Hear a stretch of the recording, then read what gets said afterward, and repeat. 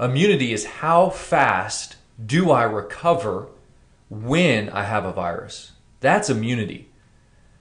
Hey everyone, this is Dr. Barrett. I'm a board-certified chiropractic physician with a passion and emphasis in functional nutrition. We can't wait to add value to your health as well as the health of your family. Thanks for listening in to the Real Health Podcast. Hey, before we jump into today's episode, do me a favor. If you like this episode and you like hearing from Dr. B, share it on your Facebook, share it on your Instagram. We're really trying to get this health movement out. So without further ado, let's get to today's episode.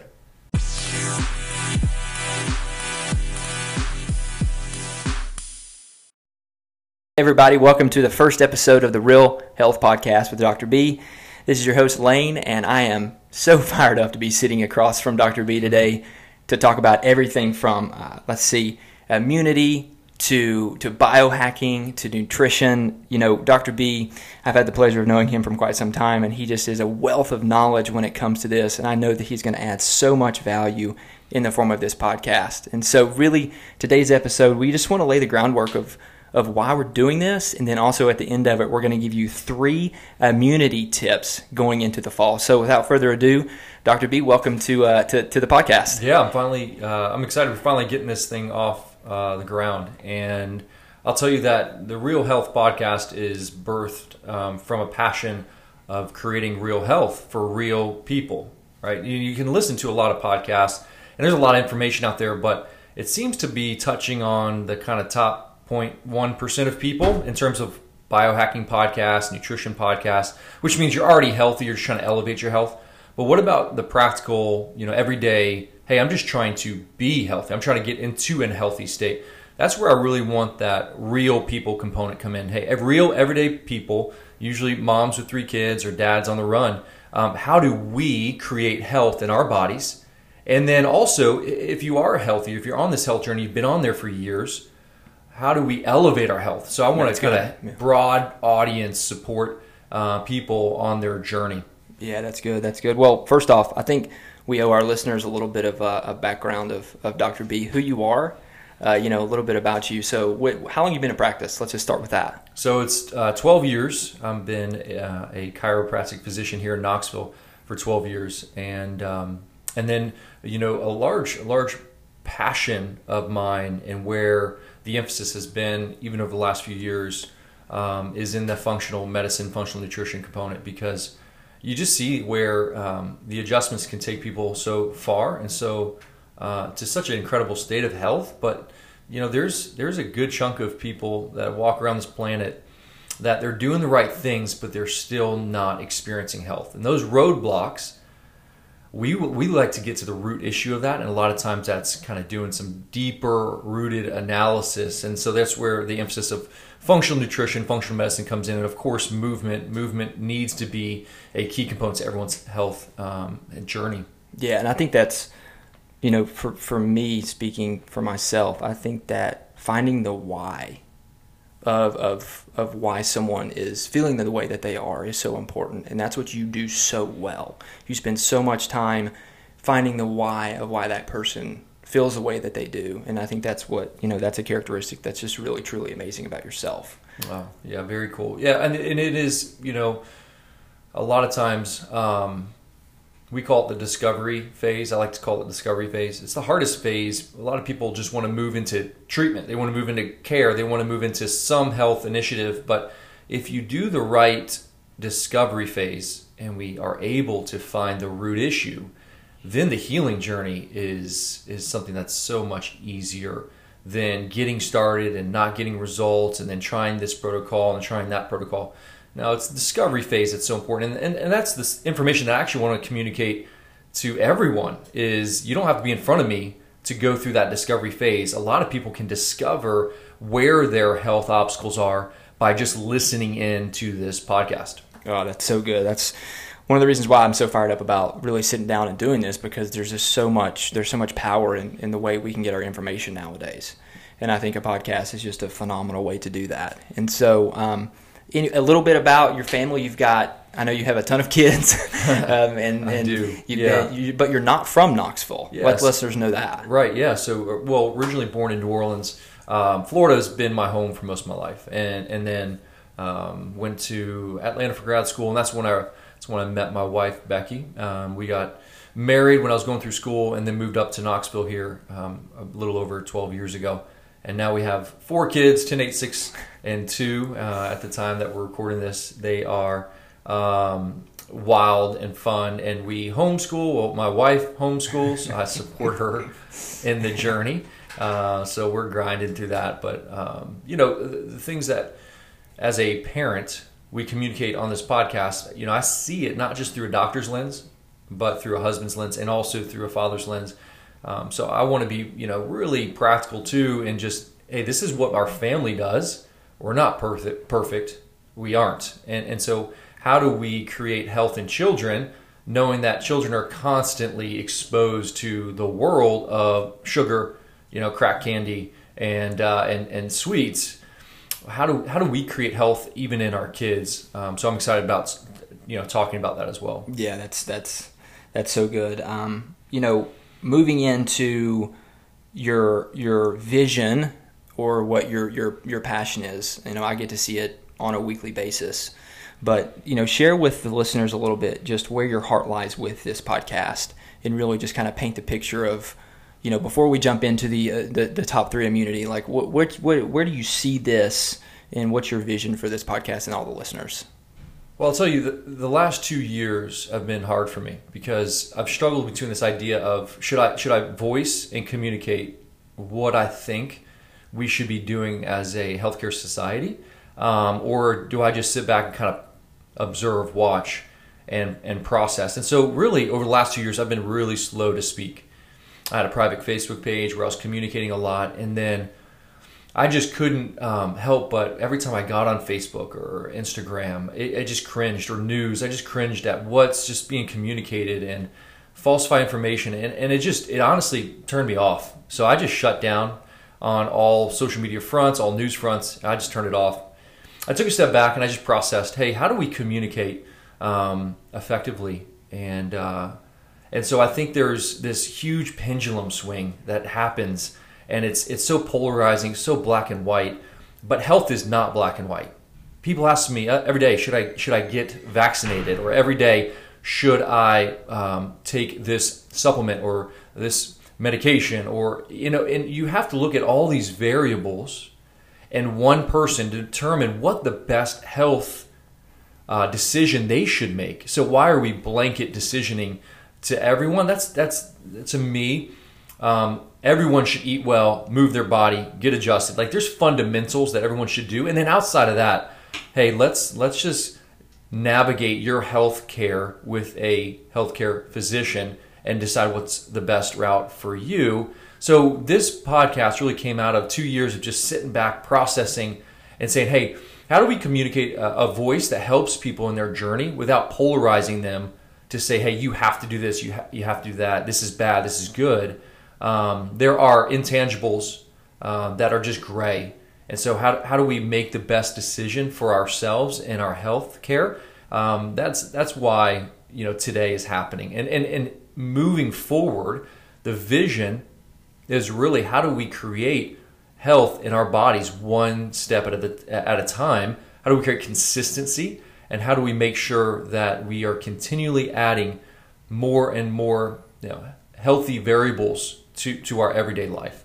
Yeah, what I think I heard in there was, this isn't a one-size-fits-all. Right. And that is why I have seen over the years of getting to know you is that you can take a look at different people, different circumstances, and come to a resolution of like, hey, how can we fix that? And that's why I think this is going to add so much value to people, because it isn't nutrition or supplementation or exercise. It isn't one size fits all. That's right. And everybody needs things that are different. That's right. And I can't wait to sit here and have these conversations with you. But I don't think we should leave this podcast without giving the listeners a little bit of nuggets of, we're going into the fall season. Yep. We're going into the respiratory illnesses.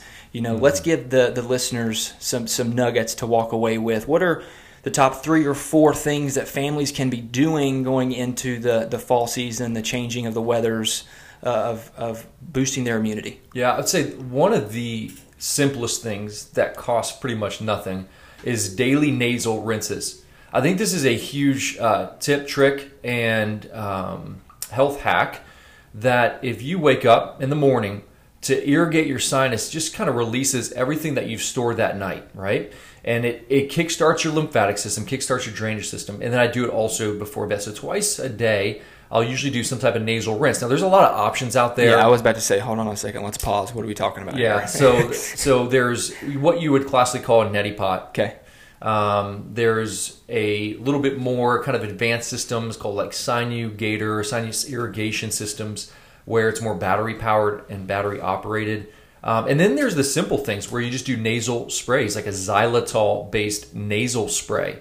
And that again just helps promote drainage. And if you think about most viruses coming through the respiratory tract, if we can keep that area flowing, then we have a much better chance of preventing preventing any type of immune compromised situation and viral load in our nasal cavity. So I see that as being a huge tip, trick for people coming into this season, fall season and winter season. Okay, so you can get a neti pot at CVS or Walgreens. That's right. Or Amazon. So let's say tomorrow the listeners listening to this are going to wake up. They don't have that. What are they going to do?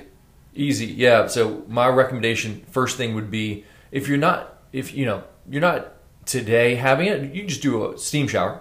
Okay. Just that natural steam shower which segues into my second recommendation, but we'll hold back on that for a second. Steam showers, again, just that water and that steam can help thin the mucous membrane, and this is huge for babies. If you have an infant and they're congested, you want to just go ahead and start in the smallest bathroom in the house, a steam shower, let it roll for about 5 minutes, fill up, bring your baby in there, and breastfeed or feed the baby in that steam shower. And that's going to help, as they breathe through their nose, it's going to thin that mucus and really help prevent the nasal congestion that then results in a lower respiratory infection. So I would say steam showers are the easiest. And then, just go to the store and buy a bottle of xylitol nasal spray or get your local neti pot, which you can find it, again, like you said, CVS, Walgreens. Yeah. Okay, so I've also seen and read online sometimes too that you can put some essential oils when you do that. Is that beneficial? And if you do, what could you do with essential oils? So I would never. There's rare circumstances where I'd ever ingest a essential oil. So I just want to clarify: never ingest, but diffusing is fine. Okay. So if you did a steam shower in this, what I've done is in the sink, I'll do hot water and drop a couple drops of like a peppermint or eucalyptus. Got it. And I'll let that create an aromatic atmosphere that then I go into, or you can diffuse, but you never want to put it directly into a neti pot, and just because it's so high potent, and that's what people don't understand. There's thousands upon thousands of leaves to make one like drop of peppermint oil. So it's so strong that you just want to diffuse it but not ingest it. Yeah, that's so good. I've got a 7-week-old and I'm sitting here taking notes because he'll wake up with a stuffy nose sometimes, and I'm like, well, let's go do this now. That's right. Yeah. So, all right. So, another tip. What do we have for immunity? Yeah. So, step number 2, trick number 2 would be, I think contrast showers are very valuable, and so what we're doing here is either awakening or calming down the nervous system, which the nervous system regulates your immune system. So the best hacks for immunity is really regulating your nervous system. And we know it because the more stressed we are, our higher risk for illness and injury, right? You look at that through data called heart rate variability, or HRV. So if we can minimize stress on our nervous system and maximize its recovery, we can boost immunity. And so that's where contrast showers come in. If you do a contrast shower, so tell me contrast shower. Yeah. Define that a little bit for me. So contrast between hot and cold. Okay. So it's usually a time domain. So you usually go about 20 seconds of cold as you can get the shower. Okay. As cold as you can get it, people. As cold as you can get it. Yeah. And before it shuts off. That's that kind of right before that. And then 20 minutes of hot water, or 20 seconds of hot water, and just rotate that about 10 times. And just that contrast of going into a cold state to a hot state, It just causes a lot of lymph flow, blood flow, and then it's best to even go into a cold shower before bed. So if it's in the morning, I put in hot as my last. And then if it's at the nighttime, I'll do cold as my last interval. People are not going to like that. No, they're not. They're not. So cold is it's a continuum. Like there's a lot of different cold options. So my recommendation is do something where you don't scream, because that's going to stress the nervous system. So you want to go to the point of all the way except screaming it's cold. Everyone in your house is like, what's going on upstairs? That's right. And when you do the cold at the end before bed, it really helps get all the blood flow to your core organs and sets you up for getting into deeper sleep faster. That's why I recommend that cold end at night. Yeah, I started doing probably contrast showers 3 or 4 years ago, and it's crazy to think like warm showers are so comfortable, and that's just what we do. That's what we're used to. And so when you can throw your body into a cold shower, it wakes you up, and it feels fantastic. It really does. And then not to get into too specifics, but those cold shock proteins, activating those is the huge part to recovery and repair. So that's my second recommendation. Cool. What about number 3? Yeah, number 3 is sounds super simple, but hey, this podcast is real health for real people. Okay, so cut out the sugar. Sugar is just so inflammatory to our body and so immune compromising. So if we can eliminate sugar, and I'm talking about added sugars, right? Cokes, Pops, Pepsis, whatever.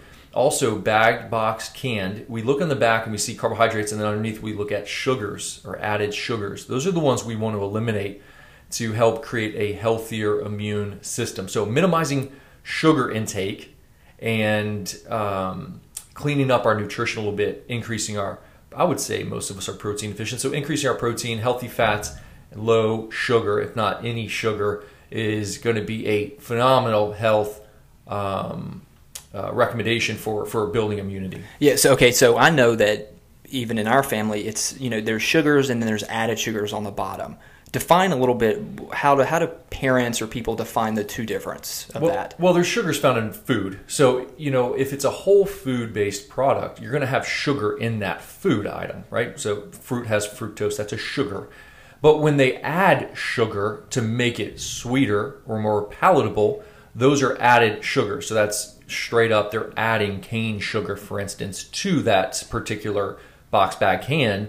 And that's really where you get in trouble, because there's easily 10, 15 grams of added sugar per serving, and no one just consumes one serving of cereal, no, they right? don't. No, that's like 5 little pieces. And so you usually consume 2-3 servings of that particular food item, and then now all of a sudden you have 30 grams of added sugar. That's a lot. Yeah, and this is the reality. 150 grams or 150 pounds of sugar per person per year. That's how much an American consumes. 150 pounds of sugar per person per year. So it's easy to look at added sugars as being a big offender. I'm sure we probably could do an entire podcast on sugar. That's right. And we probably will. I would say. Yeah. So then just since we're going into the holiday season with sugar, if someone was baking or if they're doing things, what is a good sugar alternative that they can get at their local store? Well, so there's healthier sugars that are really lower on the glycemic index, and that's probably what you're alluding to. Is for instance, there's date syrup or coconut sugar. Like they have a little bit more nutritional density than, let's just say, cane sugar. They're not going to spike your insulin as much, but the alternative sweeteners are artificial, can get you in trouble. Aspartame, sucralose. But then the other ones like xylitol and stevia, they're good, but at the same time, sometimes they're hard to cook with and navigate around. So my typical recommendation, what we usually keep in our house is going to be more in the form of like a date syrup.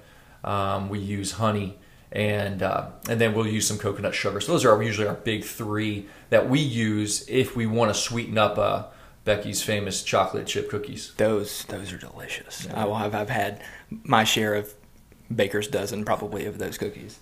So all right, so the top 3: nasal, contrast showers, and eliminate the sugar for immunity. Anything else you want to share with listeners? It's simple. If you can do that, if you can rinse daily, do some contrast showers, and you eliminate sugar, you're gonna considerably lower your risk for infection. And real quick, immunity is not I don't get sick.